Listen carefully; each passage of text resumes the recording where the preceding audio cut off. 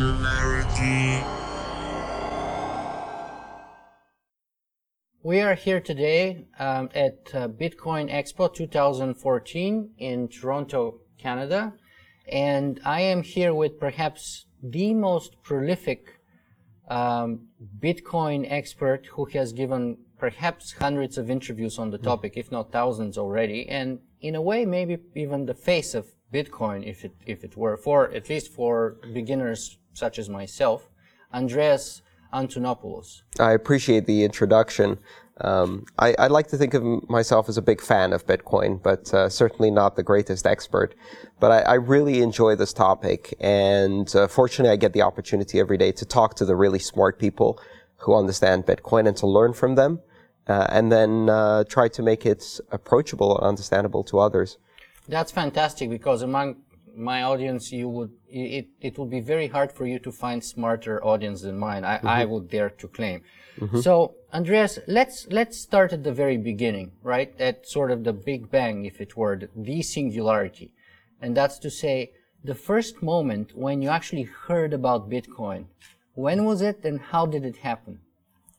So I've been involved with digital currencies since the late 80s. I was interested in the area of cryptography and digital currency, free speech and expression, and the things that go with that. And I just was not involved in the space for a while. And then in 2011, I first heard about Bitcoin. And my reaction was completely dismissive. I thought, same as me. Nerd money, whatever. And I just ignored it. Now, since then, I found out that a lot of people had a similar first reaction, which even people who are deeply enmeshed in digital cryptocurrencies and really understood the topic, it just seemed like such an improbable candidate for success. I think that's one of the interesting things. The second time I heard about Bitcoin, about 6 months later, I decided to read the Satoshi paper, which is the white paper written by Satoshi Nakamoto. It's very accessible, even for a non-technical audience, but especially for a slightly technical audience in any scientific discipline. If you've read a scientific paper, it's very approachable, and it's one of the best pieces of writing I've ever seen. In 9 pages, not only explains the entire concept, but even predicts several things that happened years later and how it would unfold as a system. And I started reading this paper, and I remember about halfway through, I just had this moment of epiphany, which has happened to me 4 or 5 times in my life. The first time I had a computer, first time I went on the internet, the first modem, the first time I used Linux, these moments of just being overwhelmed. And I suddenly realized this isn't a currency. It's a trust network. It's a value network. It's a distributed model for trust without the central authority.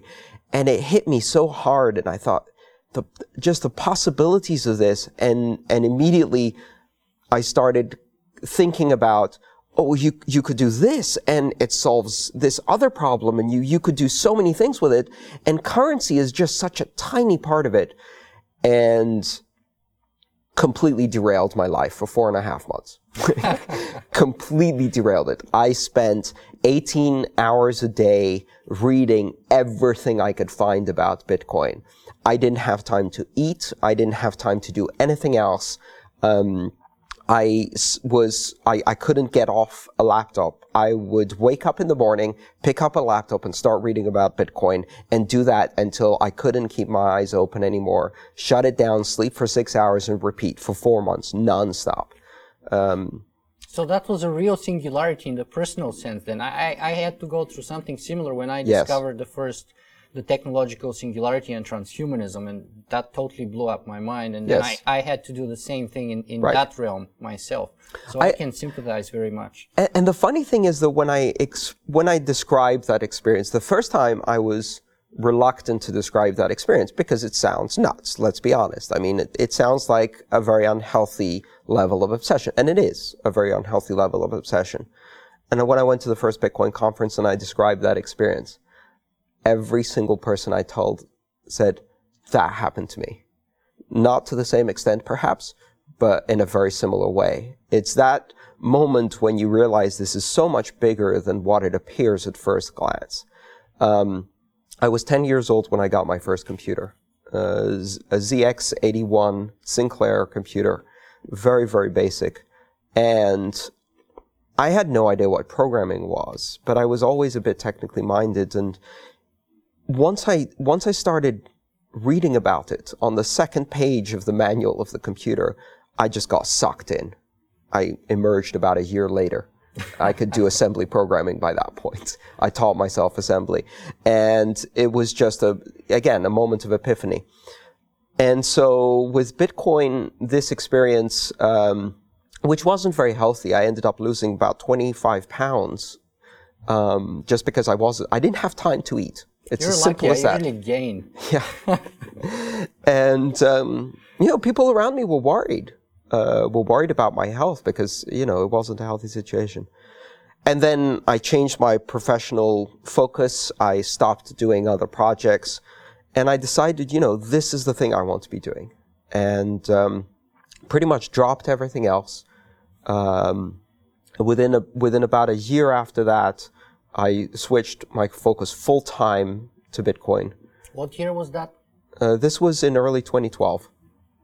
And in early 2012, I think it was about January or February, I stopped everything. And I just did full-time Bitcoin from that moment on. The same happened to me with the Singularity. I just started full-time blogging and podcasting on the topics related to it. Mm-hmm. And I've been doing it full-time ever since. And for the most part, in the beginning, it wasn't really, it wasn't something that I could do full-time. Same here. But by 2013, it started becoming doable. And I just wanted to tell everyone, every moment. Mm-hmm. I wanted to tell people about this amazing thing that I was experiencing. It's very similar to when I first got onto the internet in 1989. I wanted to tell everyone this is going to change the world. People are going to do their banking and their shopping, and they're going to communicate in a global community, and this is going to radically change the world. And the response I got was, yeah, Andreas, well, you're 14 and you should really be doing your homework, and yeah, this isn't going to happen for decades. Okay, but it did. So let's jump right in the meat of the matter here, and let's see, for the very beginners like me, presume complete ignorance, right? I mean, I'm not called Socrates for nothing. I mean, I know that I don't know. So tell me, what is Bitcoin? So Bitcoin is many things. It's a currency, but it's also the name of the network that supports this currency. And it's also a set of protocols and standards, essentially conventions that everybody can follow to use this, a language. Mm-hmm. And behind it, there's this very special invention, which is the blockchain. And the blockchain underpins Bitcoin and makes it possible to work. Mm-hmm. In order to understand Bitcoin, you have to take a couple of steps back and look at the history of digital currencies. So, when we say digital currencies, what do we mean? Money nowadays is really a series of numbers and spreadsheets in banks.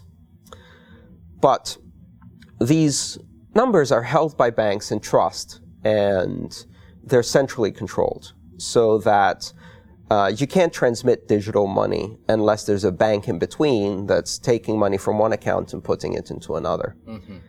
A lot of people tried to use cryptography, starting in the mid-'80s, using cryptographic primitives, encryption and decryption, digital keys and digital signatures. So what if you could take a number and have it digitally signed by a central bank and say this is now a piece of money, like a $1 bill. Yeah. And then you can email that number to someone, and they can email it to someone else, and so on and so forth. And because it's signed by the central bank, it's recognized as currency. You can do that. We could do that back in the mid-'80s. Here's the problem, though. Just as you can easily email that, you could email it to two different people. You can make two copies of it, or 1 million, right? So the problem is that you could spend it twice. The solution to that was, while it was very convenient, you can't forge it, you can transmit it instantly, but you can also copy it. That was the problem. How do you make sure that this token of money is both unforgeable but also scarce? It is rare. It is not possible to spend it twice. And the solution to that was always once a day, maybe at the end of the day, collect all of the transactions and make sure that nobody spent anything twice, so that if you spend something, only the first one counts. And then if you're someone who's receiving this money, you have to check with the central bank and say, has this been spent already? Mm-hmm. Or can I receive this? Is it real?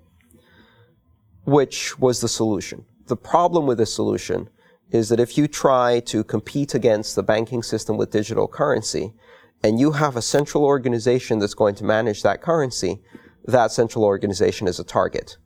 So governments, banks, regulators, competitors, hackers, anybody who wants to take that down, all they have to do is find that central point and stomp on it. You've got a single point of failure. Yeah. Until 2008, this problem was not solved.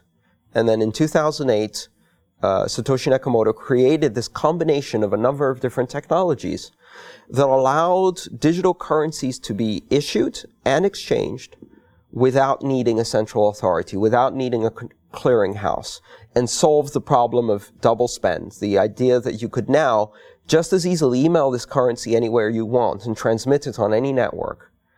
But every participant in the network could check that the money had not been spent before, could trust that transaction without referring to any central trusted authority. Mm-hmm. So it solved the problem of digital currency. But in that process of solving that problem, it solved a much more fundamental problem. And this much more fundamental problem was that it enabled a distributed network of computers to agree on a state of reality.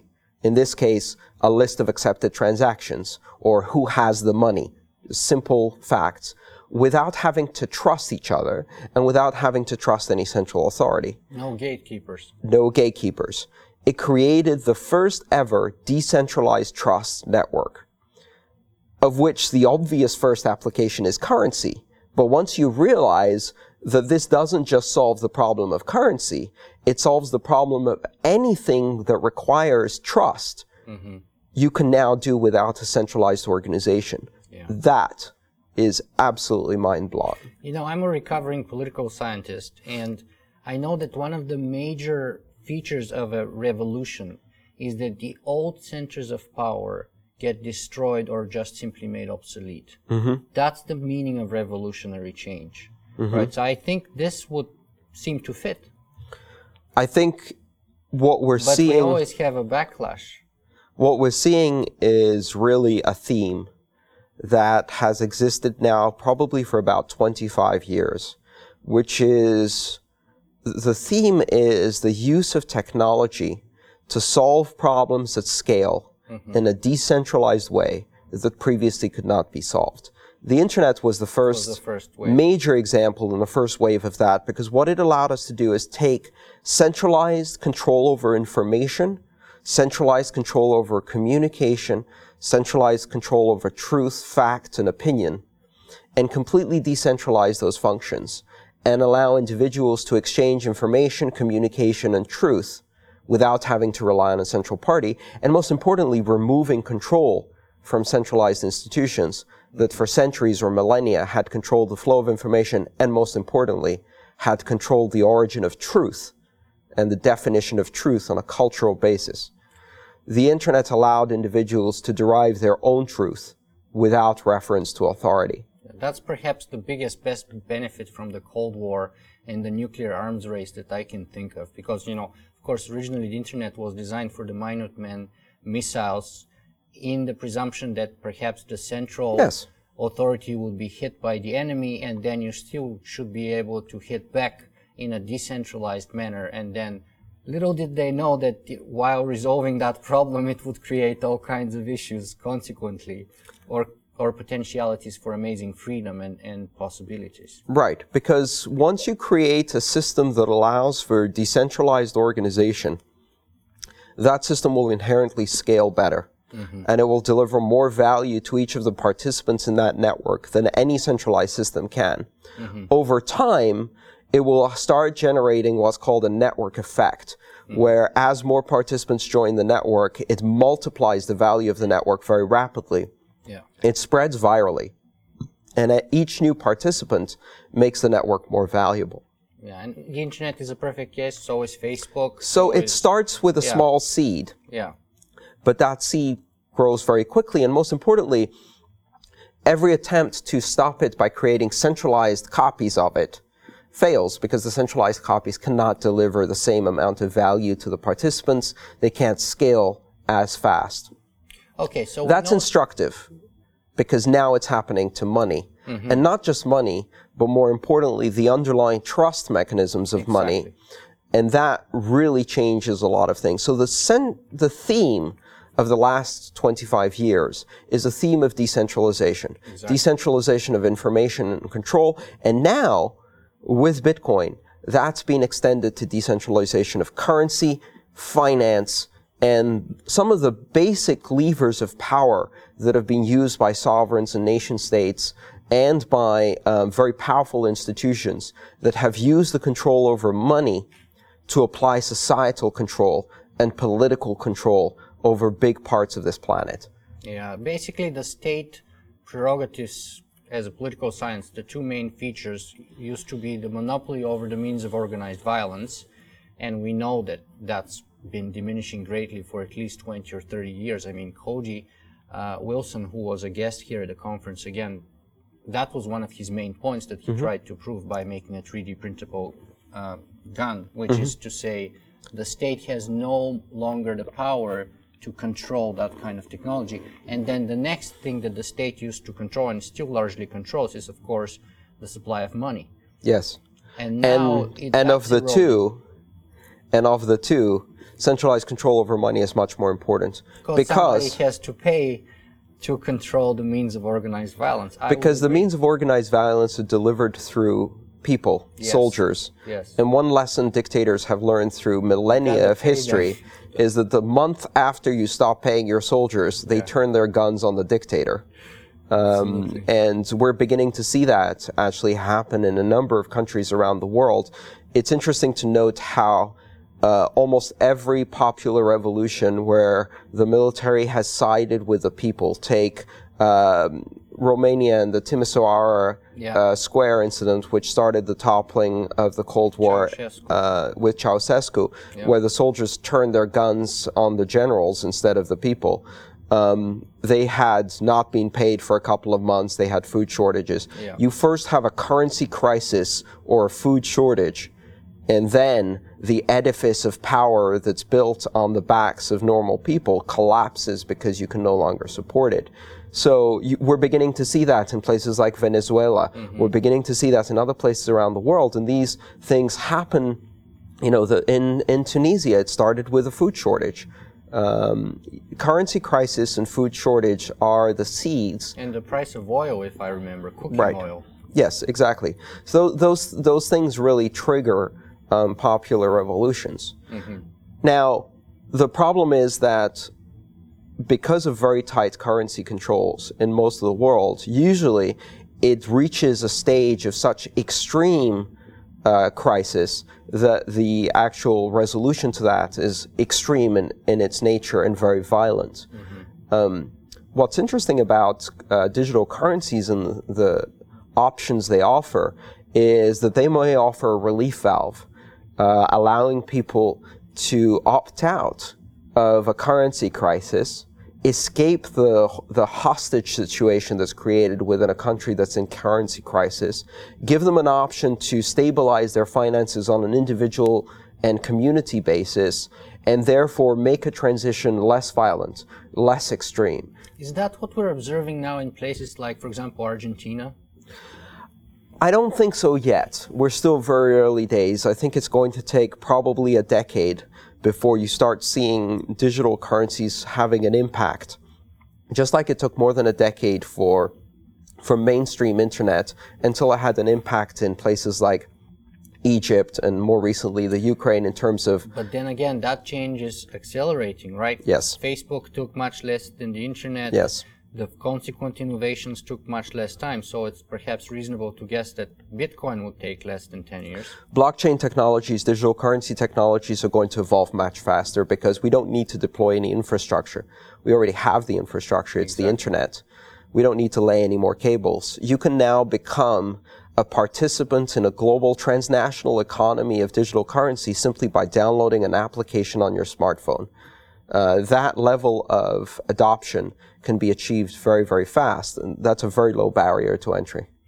Okay, so let me ask you a couple of other things about Bitcoin so that we lay properly all the foundation here. Now, you said that part of the most unique features of it are the fact that it's decentralized and the fact that it managed to successfully resolve the technical problem of trust verification or transaction verification.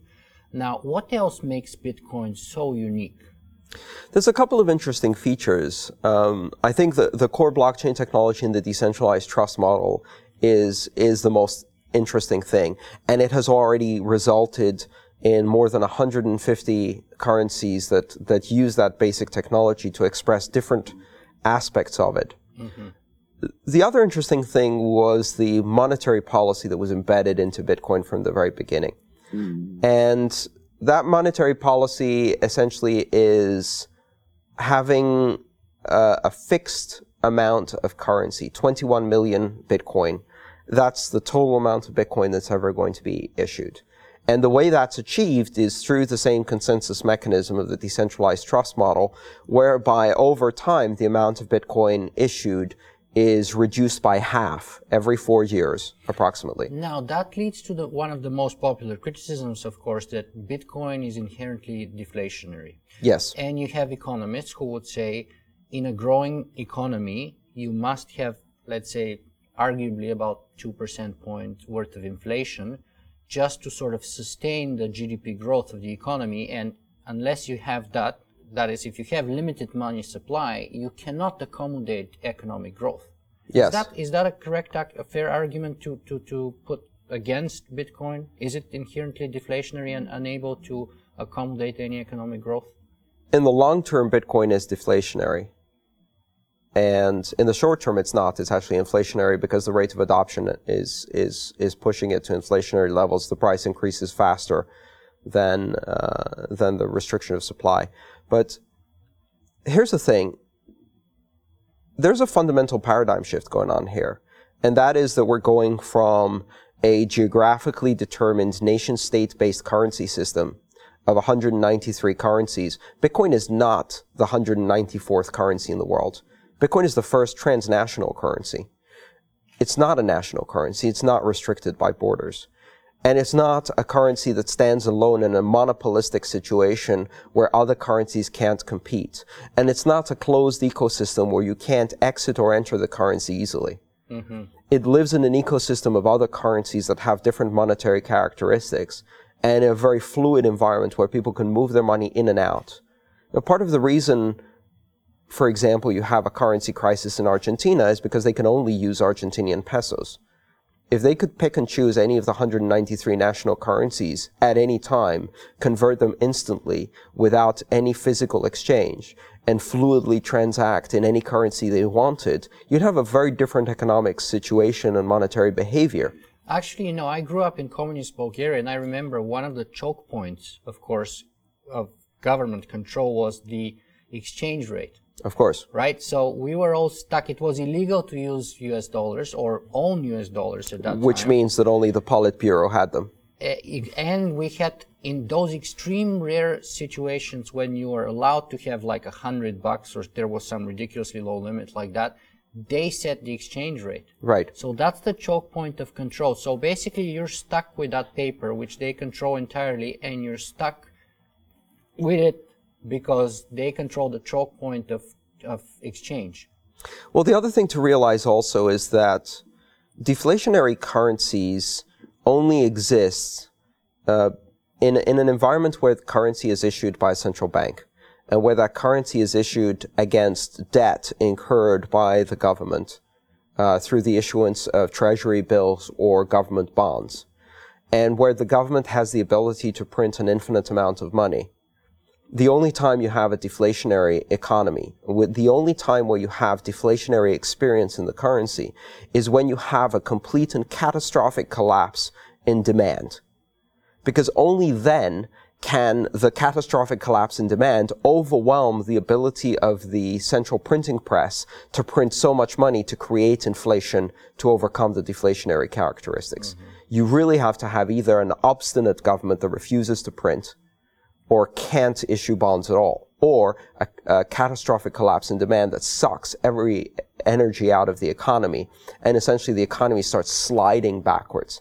So deflationary experience has only been experienced in a fiat currency in the context of catastrophic demand collapse, like in the lost decades in Japan, like in economies that are in the midst of war or a civil war. Bitcoin isn't a debt-based currency. Bitcoin is an asset-based currency, which is fundamentally different, just like precious metals. And gold has been a deflationary currency since the beginning of time. And it experiences or expresses deflation without a collapse in demand. So the mainstream economic concepts that we have and the fear of deflation are based on two basic assumptions, in my mind. And I'm not an economist. Mm-hmm. I think we're going to see many different monetary experiments, whether Bitcoin or other currencies with different monetary characteristics, some deflationary, some inflationary. You can do all of that on the blockchain, so it doesn't really matter. But I also think that some of the criticism you get from mainstream economists who are embedded in the current paradigm of money come from the fact that you never see deflationary economics outside of catastrophic situations, and they're related to debt-based instruments. And the second one is that the things that express deflationary characteristics, like precious metals, cannot easily be transported.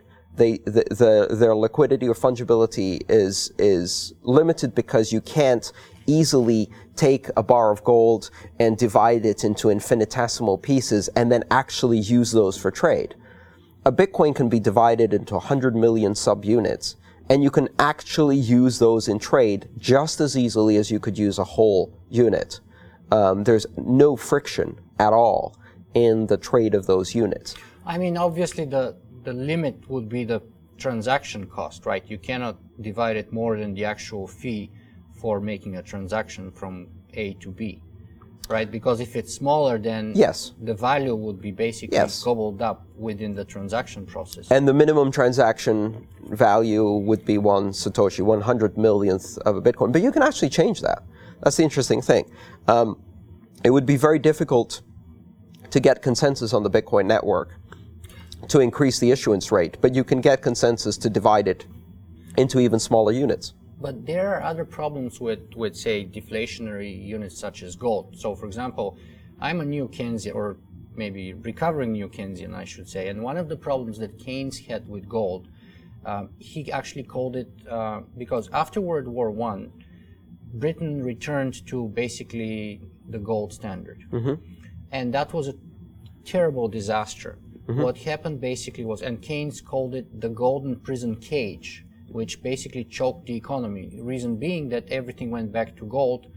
The goods and services produced within Britain went to very high prices, which basically destroyed, annihilated any demand for them, and basically bankrupted all those industries, mm-hmm. and annihilated the local production and local economy.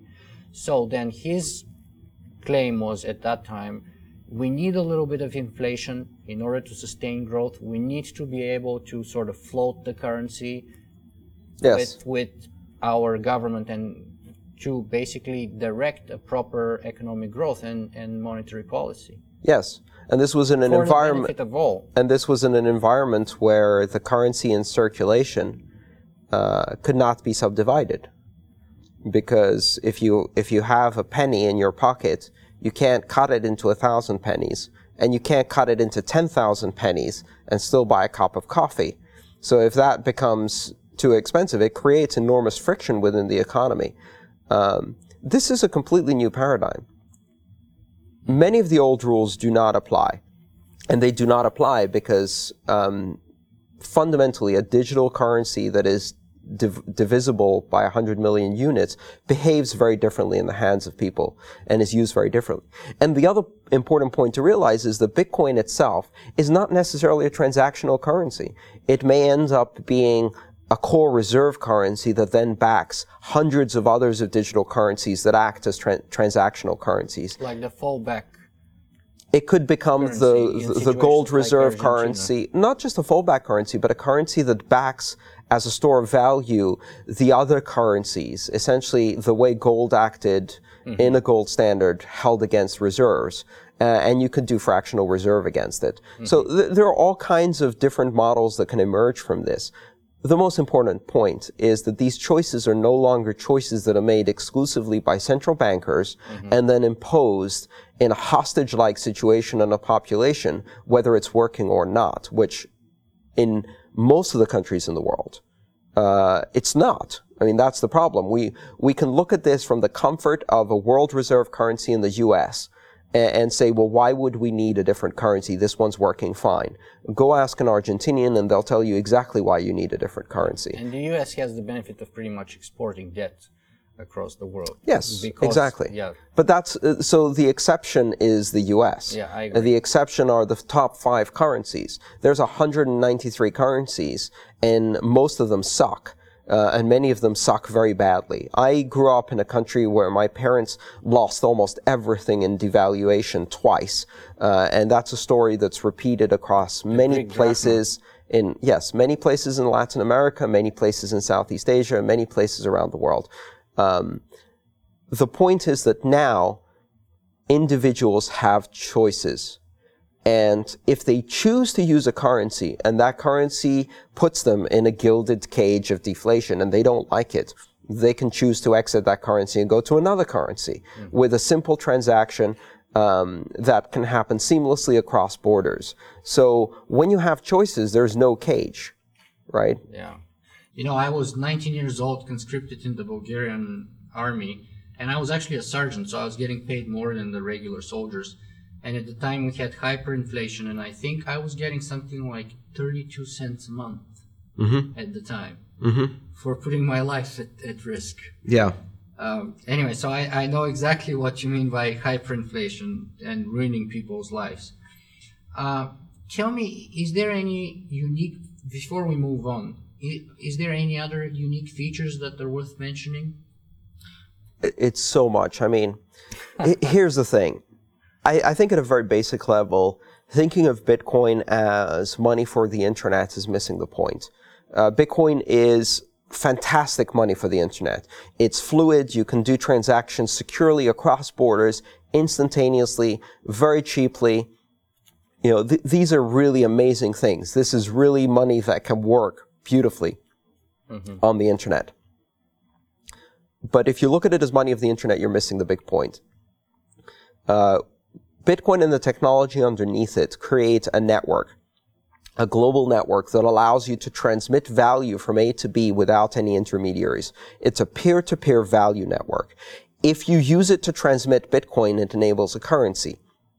You could also transmit stocks, bonds, share certificates, hundreds of other currencies, tokens. You can use it to do allocation of scarce resources. You could use it to buy and sell bandwidth, buy and sell storage, buy and sell ideas, pay for publishing, property. You can use it to do verifiable transactional contracts. You can use it to change commercial relationships and contracts. You can use it to do international trade. You can use it to do micropayments. It's one network that goes all the way from nano payments to gigapayments in a single network.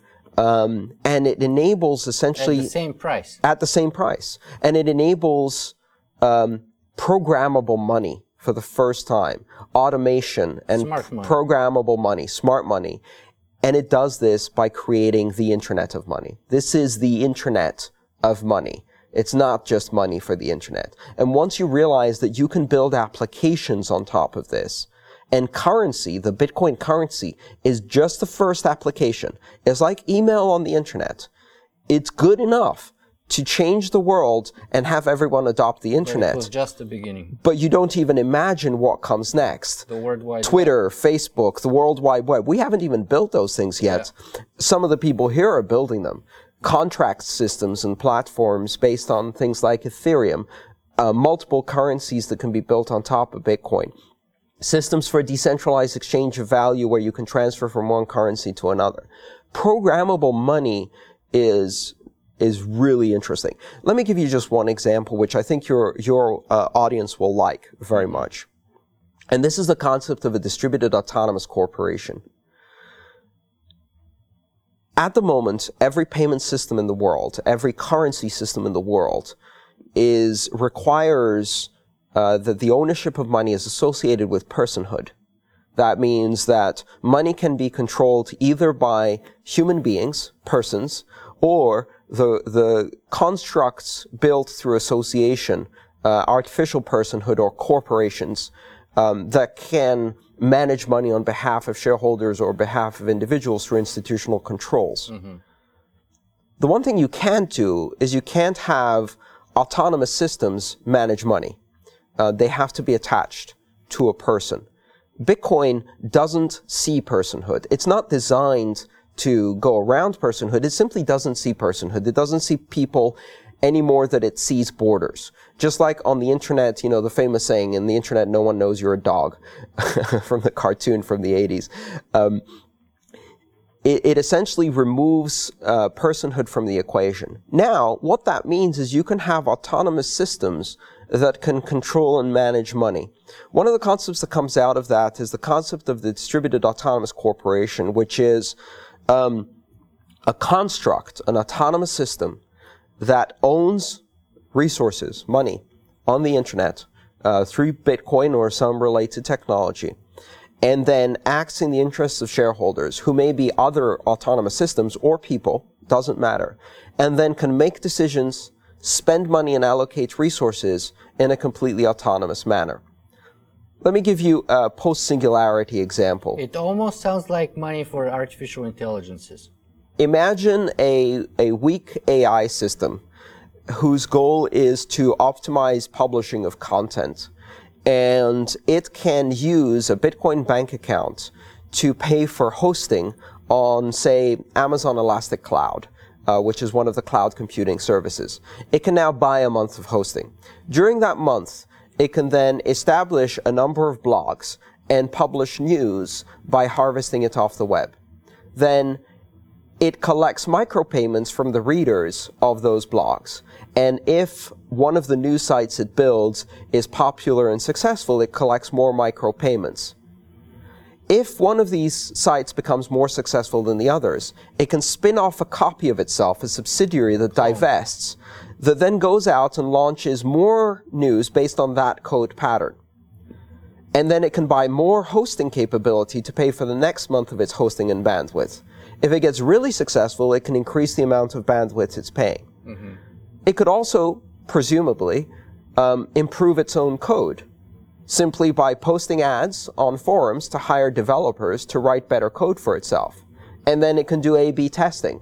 Take two versions of the code written by two developers, put them out there, and whichever one succeeds in delivering the product or service it's delivering collects more payments from its users and thrives, and the ones that don't essentially lose the ability to pay for their own hosting and they die.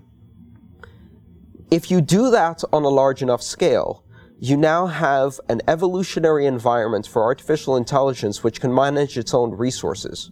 This is evolution in action. You could literally have a self-evolving autonomous system that can expand when it's successful and contract when it's failing, and spawn new generations of itself that are self-improving. The question then is, what would that make us? Dinosaurs?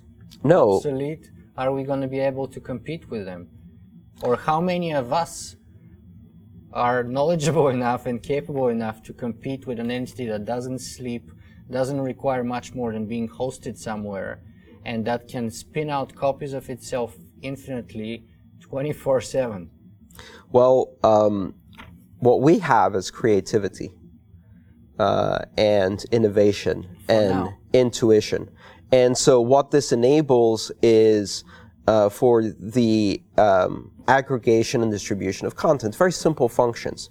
You could do similar things, for example, for a decentralized Dropbox function, or for a function that creates and shares Wi-Fi hotspots to establish bandwidth in various locations.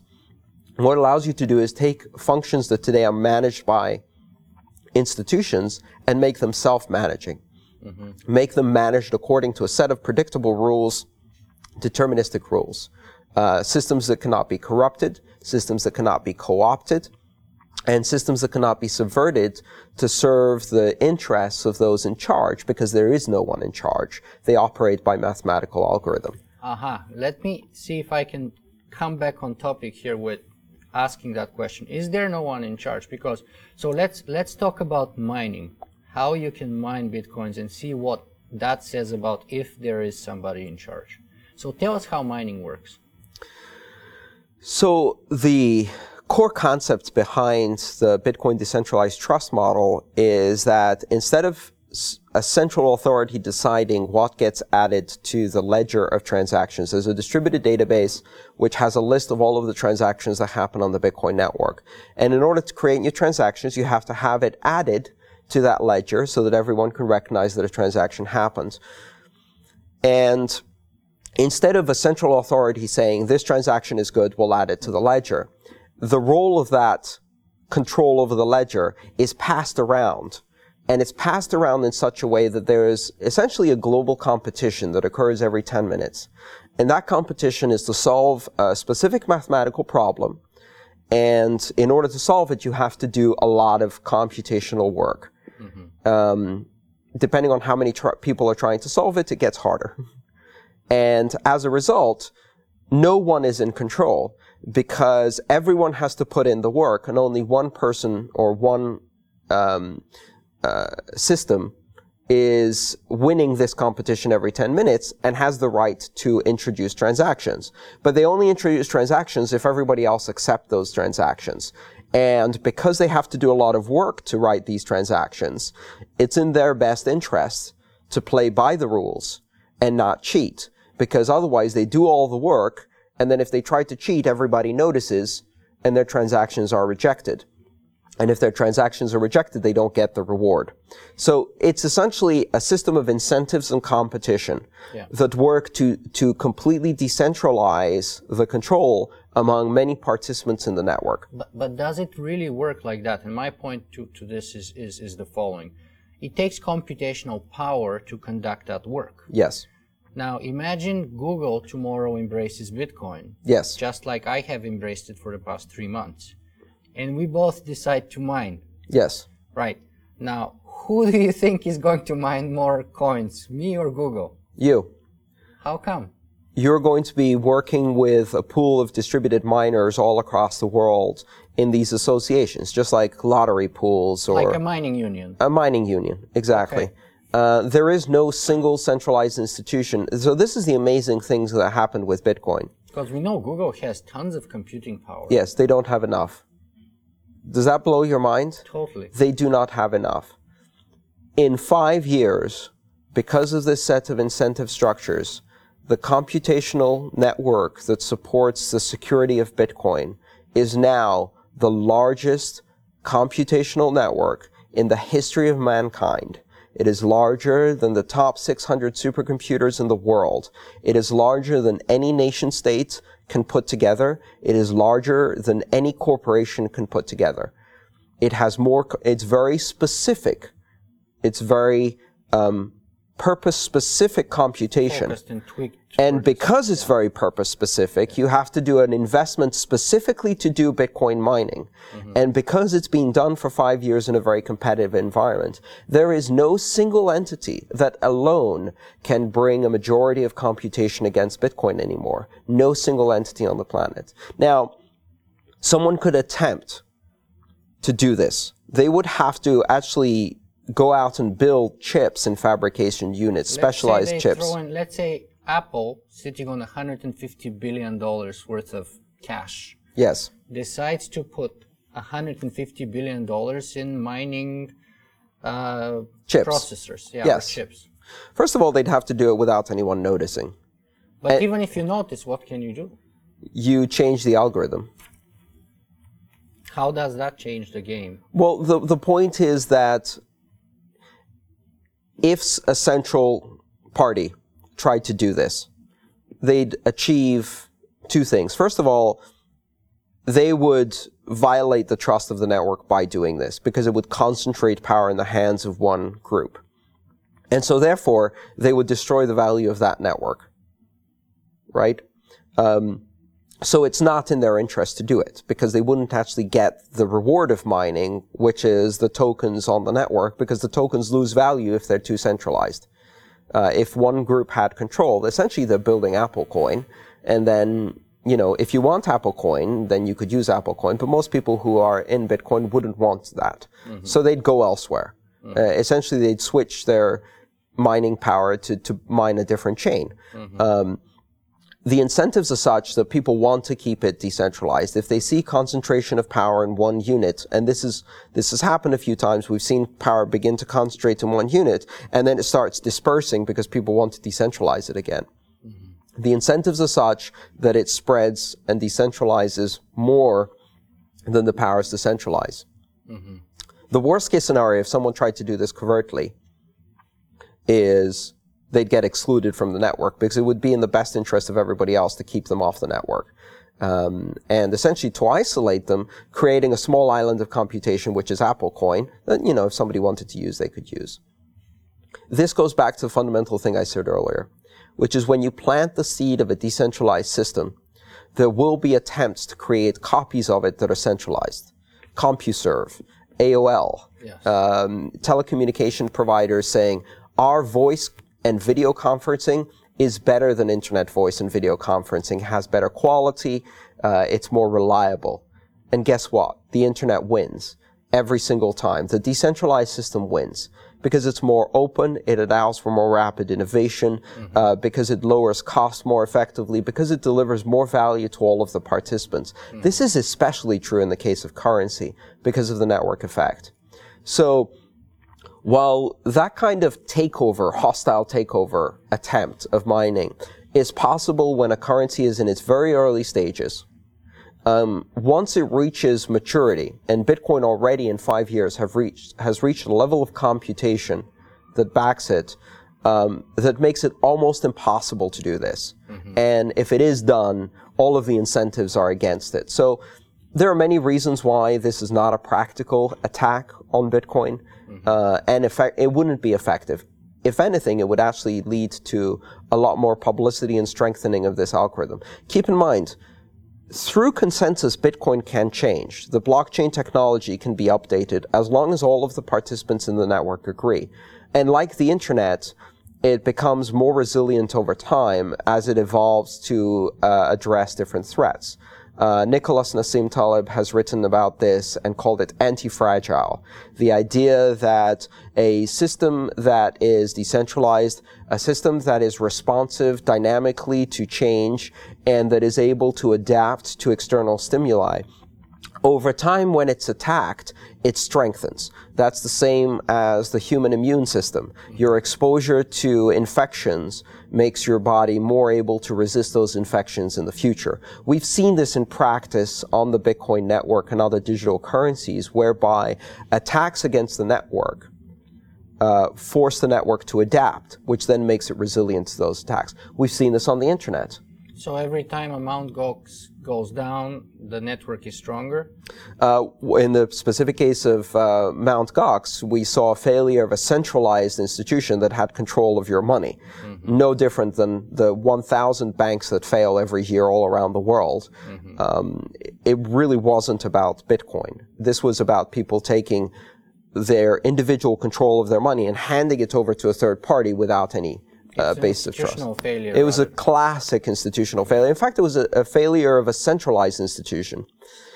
There's often, especially now in the early days of this decentralized trust model, when people identify problems in the decentralized trust model, their natural instinct is to go for the most obvious, simplest solution to that, which is a centralized solution. And there's one thing I can tell you about that obvious and simple solution. And it's familiar and comfortable. It's wrong. Always.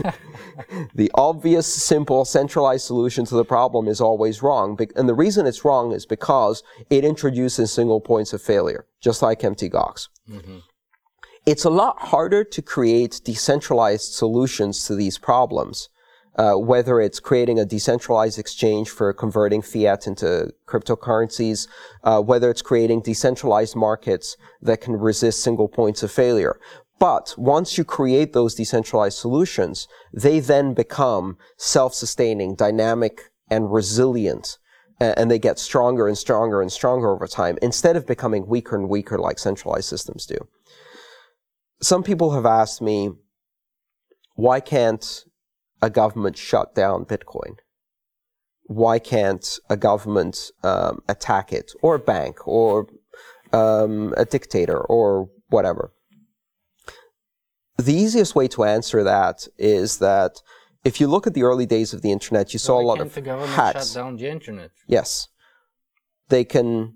We saw, for example, denial of service attacks, which at first were taking down big sites. Yahoo, Microsoft, Google went down with denial of service attacks. How often have you seen Google go down in the last 5 years? Never. Never, right? Because what happened is over time, those systems became more decentralized and more resilient to attack.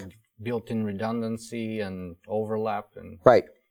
And so what we see now is that while people can shut down localized access to specific internet technologies on a temporary basis until people find workarounds. Like Egypt or Syria or very hilariously recently when Turkey shut down Twitter because they happened to broadcast the fact that, they were trying to do a false flag attack in Syria to promote nationalism or whether corruption scandals, and they didn't want the truth to come out. They tried to shut down Twitter.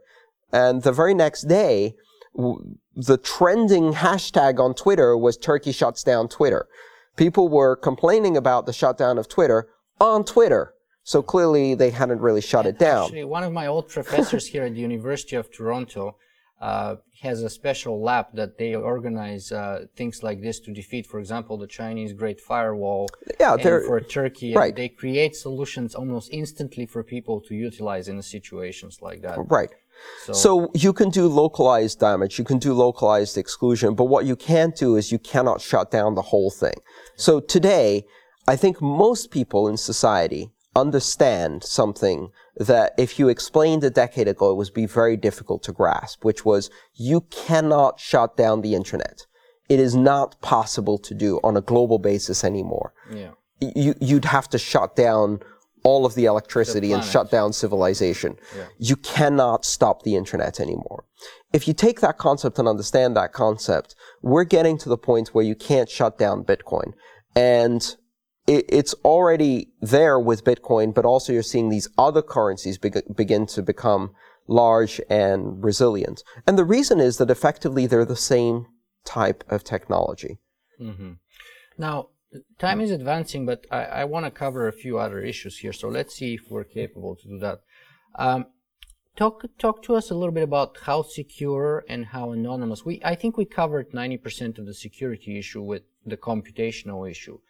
But perhaps you could maybe just speak a little bit more about the security and especially about how anonymous is Bitcoin. Is it really anonymous? No, it's not. I would characterize Bitcoin as loosely pseudonymous, meaning that every transaction you do is associated to a specific Bitcoin address. Now, if nobody knows who owns that address, in some sense it's anonymous. For the average person looking at it, it's anonymous. If you have, a few dozen supercomputers and a few dozen mega data centers, and you can do massive analytics on the entire set of Bitcoin transactions, you can very quickly see relationships between addresses. And then if you're able to identify one address as belonging to a specific person, which is not that difficult to do. It's like a social network of money you're building. It's a social network of money. For example, I receive tip and donation addresses to a public address, which I have on my website. Like me, yeah. From that, you can know that that address belongs to me. Mm-hmm. You could scour the internet looking for Bitcoin addresses and associate them with specific human identities. And then anything that address touches, you can then say, you can evaluate, well, is that a merchant where this person bought something, or is it one of the other addresses they own? Yeah. And you can gradually build a network. So from that perspective, it's loosely pseudonymous. However, there are a number of technologies, just like on the internet, you can identify the ownership of an IP address and build a relationship network. But at the same time, individuals can use privacy protection mechanisms, like Tor, the onion router, or proxies, or things like that. So there's a range of anonymity. What's interesting is that on Bitcoin, it's easier to do radical transparency than it is to do radical anonymity. And this will have a very interesting implication. It will push social institutions that require public accountability to use the features of radical transparency. What do I mean by that? If you run a charity, and your charity is supposed to, by law, provide public auditing of its finances, and you use Bitcoin, then there will be pressure by all of your donors to publish your Bitcoin addresses. And by publishing those Bitcoin addresses, you can run an algorithm. Anyone can audit everything you do, which provides for radical transparency, radical accountability. What's interesting is that this flips the traditional model where governments have become more and more secret and individuals have been losing their privacy, which is a perverted model of human rights and democracy because it gives power to governments without accountability and it strips individual rights of privacy. Bitcoin actually inverts that equation. It creates an environment where large, powerful institutions that are forced to be accountable by their constituents, their voters, their people, their donors, their shareholders, will be forced to provide more accountability, whereas individuals can use localized privacy tools to protect their privacy more effectively. And that's the way it should be. Now, if, for example, you have a bad actor who's acting in a way that's inappropriate and you want to deal with that in a societal way, it's not that difficult to do because most of the things that we worry about involve conspiracies of people. And you can use old-fashioned law enforcement techniques. You find one of the co-conspirators, you get them to flip on all of the others, they provide you with one of the addresses, and once you have one of the addresses, now you have the entire network and you can unravel it very easily. So in fact, I think it's a more balanced approach to financial privacy for individuals and to financial transparency for organizations that should be accountable for social responsibility. In terms of security, we've got a bit of a conundrum here. Here's the thing that is really not immediately obvious. Security is not new. Security is not a new technology. Physical security actually goes back millions of years. So I like to say, dig a hole in the ground and put the pot of gold and cover it with a stone. Yeah, I would say, we have 4.5 million years of experience in physical security from the time the first, Homo sapiens put a squirrel under a rock so that the other caveman wouldn't eat it. And that's physical security. And guess where the caveman learned it? He learned it from the squirrel that's burying nuts. So it probably goes even further back. So we have that experience, and it has become embedded in human culture. The concept of secure containers, hiding, locks, keys, etc. is so old that you can see 3-year-olds begin to understand the concepts of secrecy and security and protection at a very early age because the entire culture reflects those concepts back to them. And then we have about 50 years of doing information security, and we suck at it at every level. We have leaky, weak operating systems full of vulnerabilities and bugs, operating systems that are designed for general purpose computing and that are open to a worldwide network of communications. I consider my laptop compromised at all times. I consider my phone compromised at all times. As soon as that device has touched the internet, it is compromised. That's the working assumption I must have in order to maintain security. I could go through a laborious 3-week forensic analysis of my laptop, at which point I could probably prove to a level of certainty that my laptop is secure. And then the moment I connect it to the internet, it's now compromised again. Yeah. And so you cannot maintain security on these general purpose operating systems. So what is the issue with Bitcoin? In Bitcoin, the user has ultimate control over the security of their keys. You don't own coins. What you own is the keys that unlock coins that are on the public ledger. Everyone knows the coins are associated with certain keys, and you can produce the keys or the signatures made with those keys to say, I want to give these coins to someone else. It's like signing a check. Everyone knows what your signature will look like, and then the money can be transferred in a public way on the public ledger. If you lose your keys, you lose your money. Simple as that. And protecting digital keys on digital general purpose operating systems is not easy. And we've seen this happen again and again. Now, the good news is that decentralized security is better than centralized security. The one thing you can't easily do is steal everybody's Bitcoin. That's almost impossible to do. Because you would have to compromise all the keys, and you don't even know what all the keys are, right? You would have to compromise the core protocol. That's very, very difficult to do. You can compromise individual keys, however. So I can have my money stolen, but we can't all have our money stolen. The answer to that we found is to either remove the keys from general purpose operating systems and put them on specialized devices. In 2014, we're seeing a number of companies that are building hardware wallets. These are essentially specialized devices that just do Bitcoin wallets. They have keys on them. They generate keys. They can sign transactions. They don't do anything else. They don't talk to the network. They don't have general purpose operating systems. They're designed to do one thing and one thing well. And so you can't actually extract the keys from these devices. So they're very difficult to hack. The other thing we can do with Bitcoin security is take the Bitcoin keys and convert them into a physical form. One of those is called a paper wallet, where you basically print your keys out on paper. Then you take that paper and you take your 4.5 million years of experience with physical security and you put that paper in a steel box and you lock that box with a physical key. And then you put it in your house or in a safe deposit box in a bank, or you put it in a tin and you bury it in the ground. And now you've applied the experience of physical security to this token, and someone has to break the physical security to steal it. So there are ways to get around this. It's still very early days. For the average consumer, this is not easy stuff to do. You have to be careful with how you use Bitcoin, especially in the beginning, especially if you have a lot of Bitcoin. I'm not particularly worried. When I was on the internet in 1992, to send an email, I had to do Unix command line skills, and it took 2 days to cross the internet. And I can guarantee you that internet was not the internet that my mom was going to use. But my mom is using an iPad today, and she's emailing all over the place, and she's quite comfortable with that.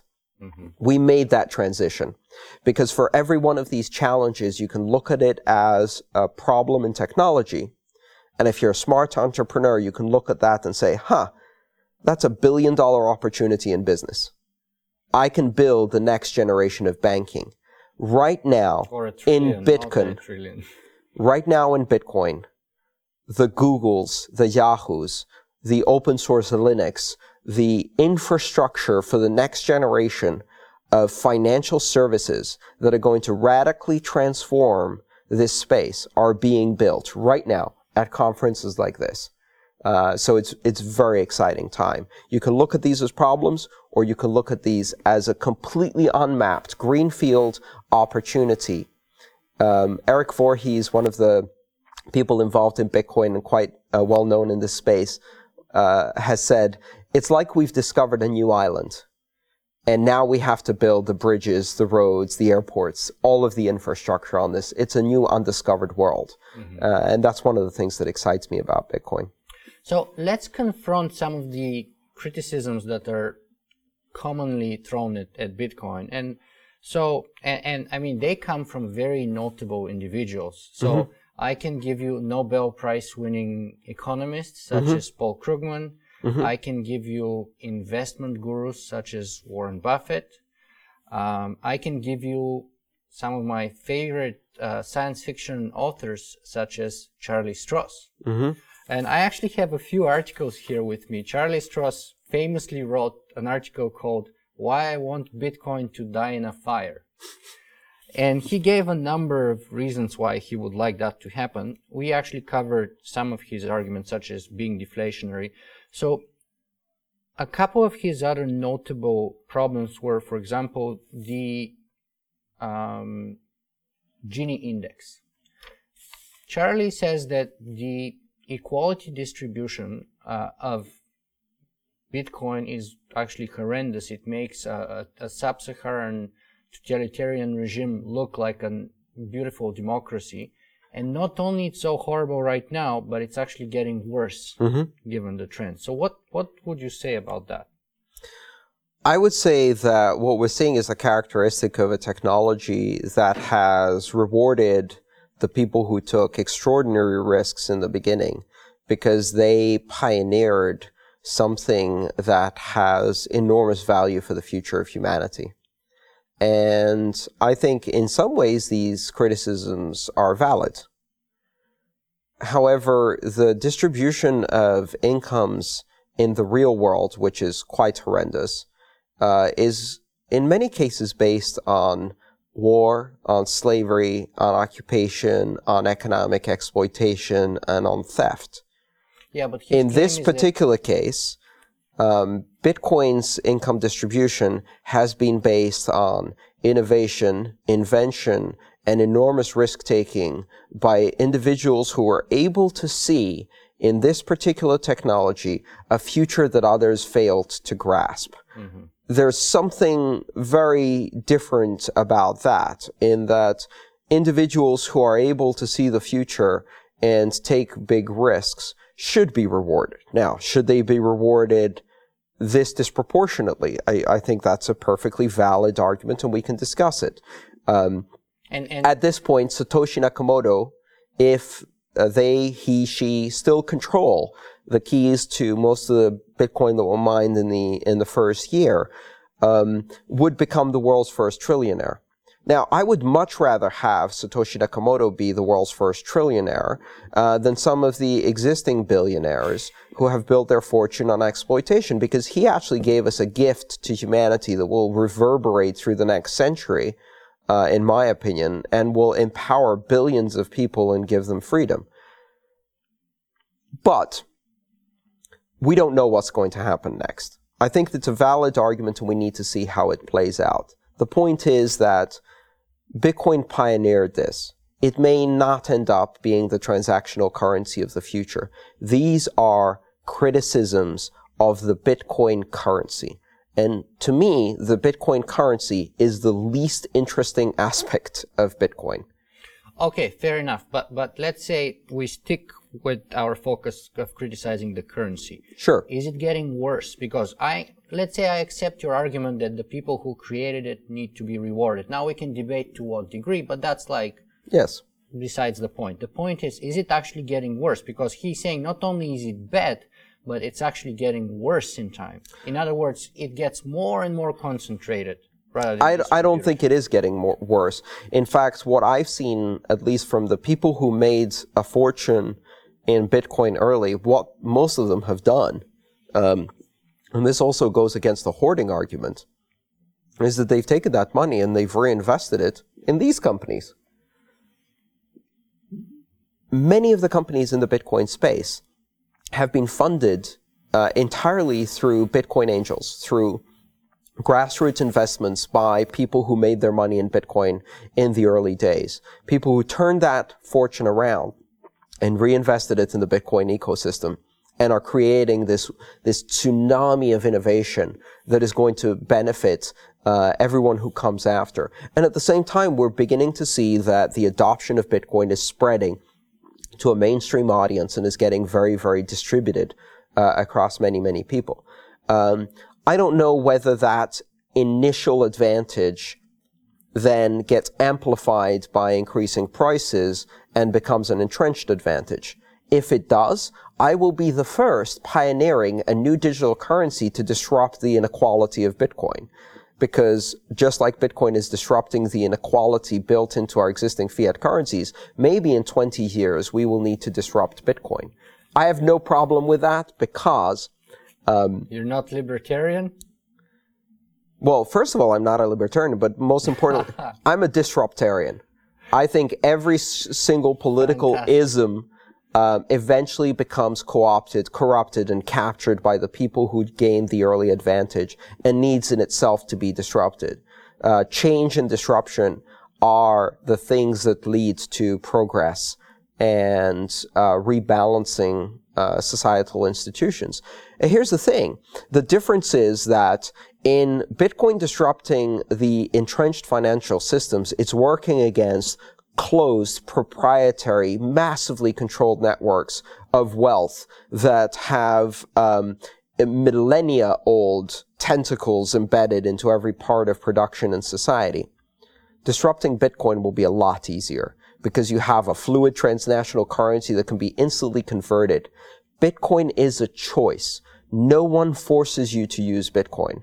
If you don't like Bitcoin, you can use another currency. You can create your own currency. We're living in a post-national currency world now where currencies can be created at will and have no inherent monopoly power.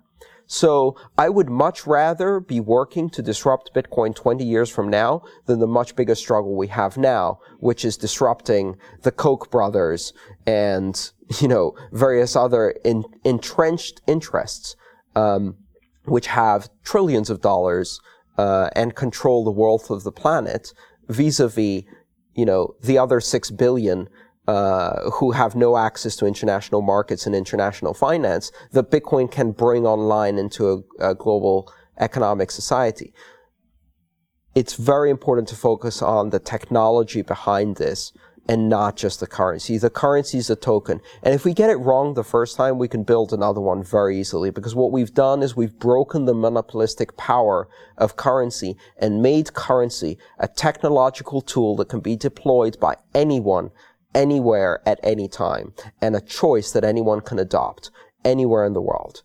And you preempted my following question perfectly by saying I'm not a libertarian, I'm a disruptarian. And I absolutely love that, by the way, because I'm not a libertarian myself. So even though in the transhumanist community, probably the vast majority of people are definitely libertarians, and which is, of course, totally fine, because I'm not here to tell people what they should think or what they should do. And I don't hide my own personal opinion, too. So I very much respect your frankness, and I appreciate it. Which is kind of cool, because we are also in an environment right now where it seems the majority of our friends are libertarian. At any rate... This is a big tent. I mean, I think it's important to note that... I agree. That's a very nice way to put it. The Bitcoin technology itself is neutral. It's neutral to politics. It's neutral to religion. It's neutral to geography. It's neutral to everything. Mm-hmm. Bitcoin is a value network that allows value to be transported from address A to address B. It doesn't care who owns address A, who owns address B, what content the transaction, why the transaction was made, what goods or services it was buying, or even how much value is in the transaction. You pay based on the kilobytes of value you're transacting across the network. It is the first neutral financial network that has ever existed. And what neutrality at the core of Bitcoin allows is the same thing that neutrality at the core of the internet allows. It allows an Egyptian blogger to have the same voice as the New York Times, and sometimes better, because Judith Miller lied and the Egyptian blogger didn't. Yeah. It allows the power to innovate at the edge of the network without permission, which has never happened in financial services before. These things are based on the core concept of neutrality, because Bitcoin as a transport protocol in a network is completely neutral to politics. It's not libertarian. So what's your biggest dream when you speak about Bitcoin in that sense?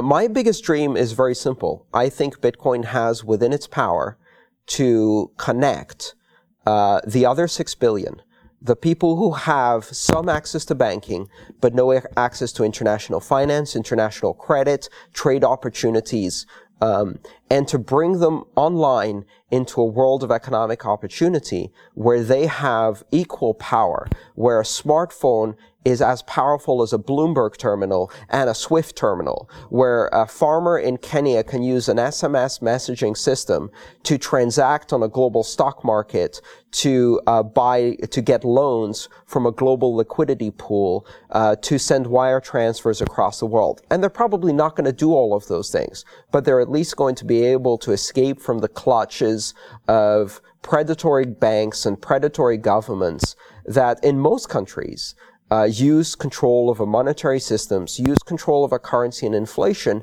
to rob people of their productive value. And you have so much productive capacity out there, so many people who are isolated from the ability to transact with the rest of the world, and as a result suffer economically. So to me, this is very much about the other 6 billion. Sometimes people here think that Bitcoin is about shopping and making shopping more efficient in the first world. Bitcoin is about everything else, everywhere else. Beautiful. So is it fair to say that, I'm a singularity guy, and this to me sounds like the singularity of money. Is that fair to say? Yes, I think that it opens the door to the ability to have a level of automation and programmability and intelligence and smart money that we haven't even begun to explore. And it's the kind of thing that leads to exponential curves in innovation, exponential curves in development and experimentation and protocols and autonomous systems and so many crazy things that could be built on top of this fundamental platform of programmable money. There have been a couple of historical moments in the history of economics and finance in the world, from the early 1600s and the introduction of corporations and shareholders with the East India Company and the Royal Charters and things like that, which gave birth to the London Stock Exchange and trading and financialization. And you see at that moment in time, economic growth and development going from a flat line to an exponential curve suddenly. We're about to hit that second inflection point where money becomes transnational, global. It is removed from the control of single entities and institutions. It becomes available to everyone on an equal basis. And it becomes a powerful tool for expression and for experimentation and for global trade. And it's programmable. And the opportunities are truly endless. Tell me, for those of our viewers who are interested in finding out more about you and your work, what's the best place? I do work with a number of different organizations. I do a biweekly podcast called letstalkbitcoin.com. That's one of my favorite forums. I've done a collaboration with our producer, Adam B. Levine, and Stephanie Murphy. And we host this program and talk about all things Bitcoin, cultural, social, political, economics, programming, technology, all of it mashed together. And we just explore these topics in a very open way. There are a number of other places people can visit to learn more about Bitcoin. Bitcoins.com, weusecoins.com, bitcoin.org. Those are just some of the places they can visit. And I think the best way to really experience Bitcoin is to get some, even a small amount. Don't be scared by the fact that Bitcoin may cost several $100s. You don't have to buy a whole Bitcoin. You could buy 1,000th of a Bitcoin for $3 right now, or $4. Yeah. Or 100th of a Bitcoin for $4 right now. So you can experiment with this. If you meet someone who owns Bitcoin, give them $5, get them to give you some Bitcoin so you can play around. I donate Bitcoin to people I meet. It's the best way to experience. There's one of these little almost mythological stories that have come out of the Bitcoin experience where Wences Caceres, who's one of the early Bitcoin pioneers from Latin America, from Argentina, sat down with a bunch of investors and VCs at a golf club and tried to tell them about this thing, Bitcoin. And he got them to install Bitcoin on their phone. And he said, let me send you some Bitcoin, and we'll just move it around the table and see what happens. And so he transmitted Bitcoin to the person sitting next to him, and they look down at their phone, and they've got $250,000 that just popped up on their phone, about 7,000 Bitcoin at the time. And their jaw just drops. And they're holding this, and they're terrified, like, what do I do with this? Like, just give it to the person next to you. And in a matter of 3 or 4 minutes, you have $250,000 bounced between 10 people around the table for cost of less than $1. And these people had never met before, had no prior association, had created no accounts, had provided no identifying information, and they could have been at the 4 corners of the globe, anywhere on the planet, and done this transaction with the same speed, the same security, the same efficiency. And when you see that and suddenly realize it is not possible to do this with any other kind of system, it is simply impossible. It just hits you. And you think, wow, this is really something different. And you can take it from that extreme to the completely opposite extreme, where I put a donation address on Twitter, and I have thousands of strangers all around the world send me a 5-cent donation over Twitter. They haven't created a bank account, they don't know who I am, and they didn't require permission from anyone, and I didn't need to know them or give them any details other than my address. And they can just send me 5 cents. And again, that is something that you cannot do with any other payment system in history.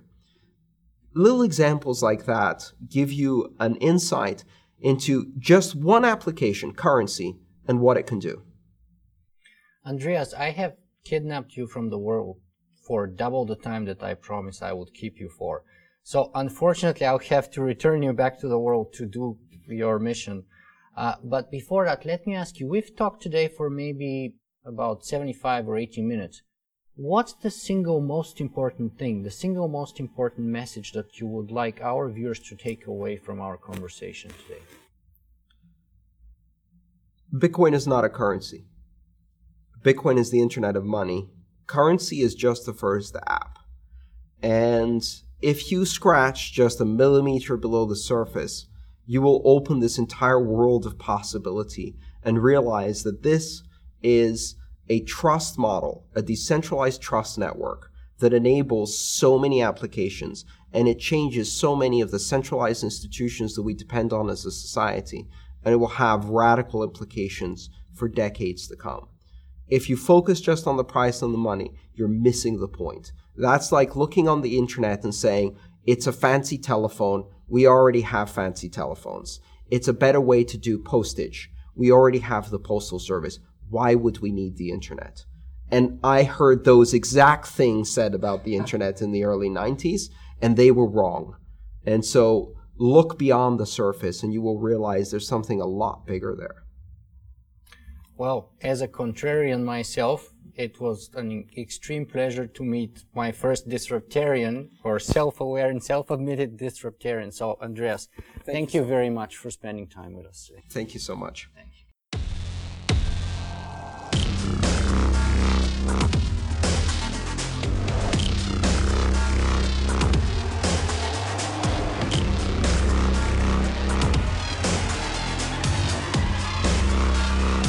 Singularity.